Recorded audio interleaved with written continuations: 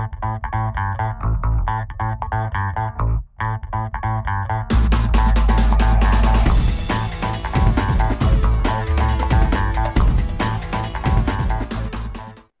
back to the Pitch Pod, everyone. I'm Jeff Stebbins, and I'm here with my co-host Joe Janner. Joe, how are you doing today? Jeff, I'm doing fine. I'm here enjoying the late September weather that we've been blessed with here. And I'm happy to be, look at me, outside, enjoying the sunshine and the fresh breeze. Loving it. How about you, Jeff? I'm comfortable. I prefer to stay indoors. I have allergies, so I'm nice and cozy indoors. But hey, I'm happy that it's late September. We're about to hit October, but I'm happy for other reasons, Joe. This is the time of the year we have Champions League kicking off. We're approaching match day 2. Are you excited for this? Absolutely. Looking forward to see how Newcastle, I'm excited. You got to imagine those 50 plus thousand that are going to be packing St. James hosting PSG is going to be something to talk about. And I'm looking forward to this game. I think it's going to be a great sporting contest. So, yeah, I'm really excited about this upcoming match. Yeah, me too. And yeah, just I can't even imagine being able to attend that game or to enjoy outside the stadium the events there. So the people there on the ground, that's just a whole nother level of excitement. But I'm looking forward to it. And two great teams, Newcastle of the EPL going against PSG. Joe, initial thoughts? I think we've talked anytime we've referenced Newcastle over the last year, we talk about them being a difficult team to beat. They went on the road. They held themselves to a 0-0 draw. I think it's a positive result. I think even in the previous episode, we talked about how significant that would be. But now they get an opportunity at home to host PSG side that, really early on, it's got to be something they're looking at. Can we get 3 points? I think similar to conversations before, I think this is, yes, match 2, nothing's going to be decided, probably even after this contest, win, lose, or draw. But going for the win, I think, is something that they will aspire to do. Yeah, and Newcastle, they've just been thriving under their new manager. They're looking great in the EPL. Obviously, they're coming off a strong season last year with a 4th place finish in the league. And then you have PSG, who, of course, is led by the great Mbappe. So, Joe, if you're Newcastle, how do you handle Mbappe? He's so fast, so elusive, he knows what runs to make, he can score. How do you shut this guy down if you're Newcastle?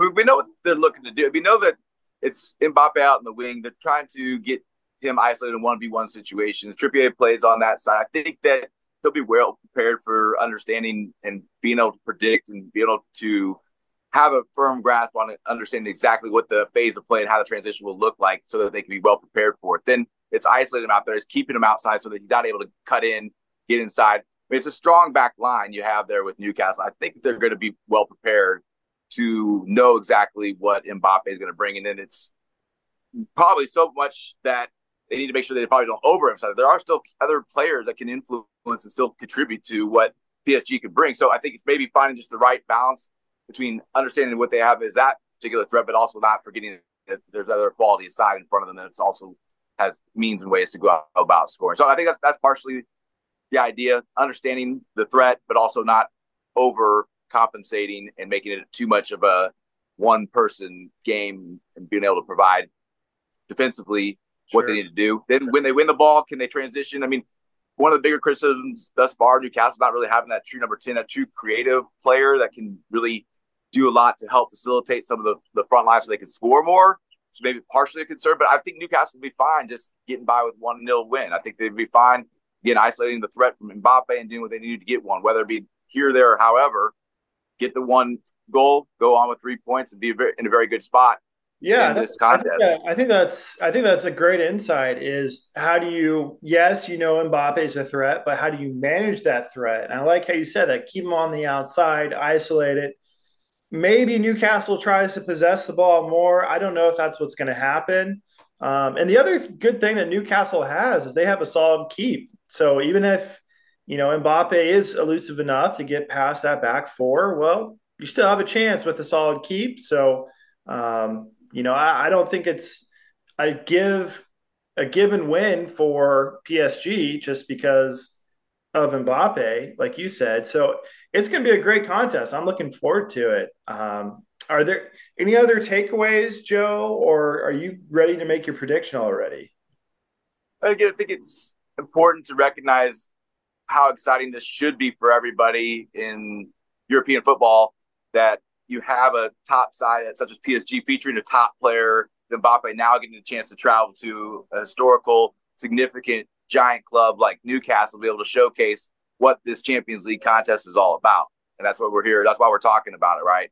With this match within this group, very important for, I think, showcasing what this contest is about. So I think hopefully a lot of eyes and ears are on this contest and looking forward to seeing how it turns out one way or the other. Yeah, I do have an idea of how this goes, Jeff, but you take it. What do you got?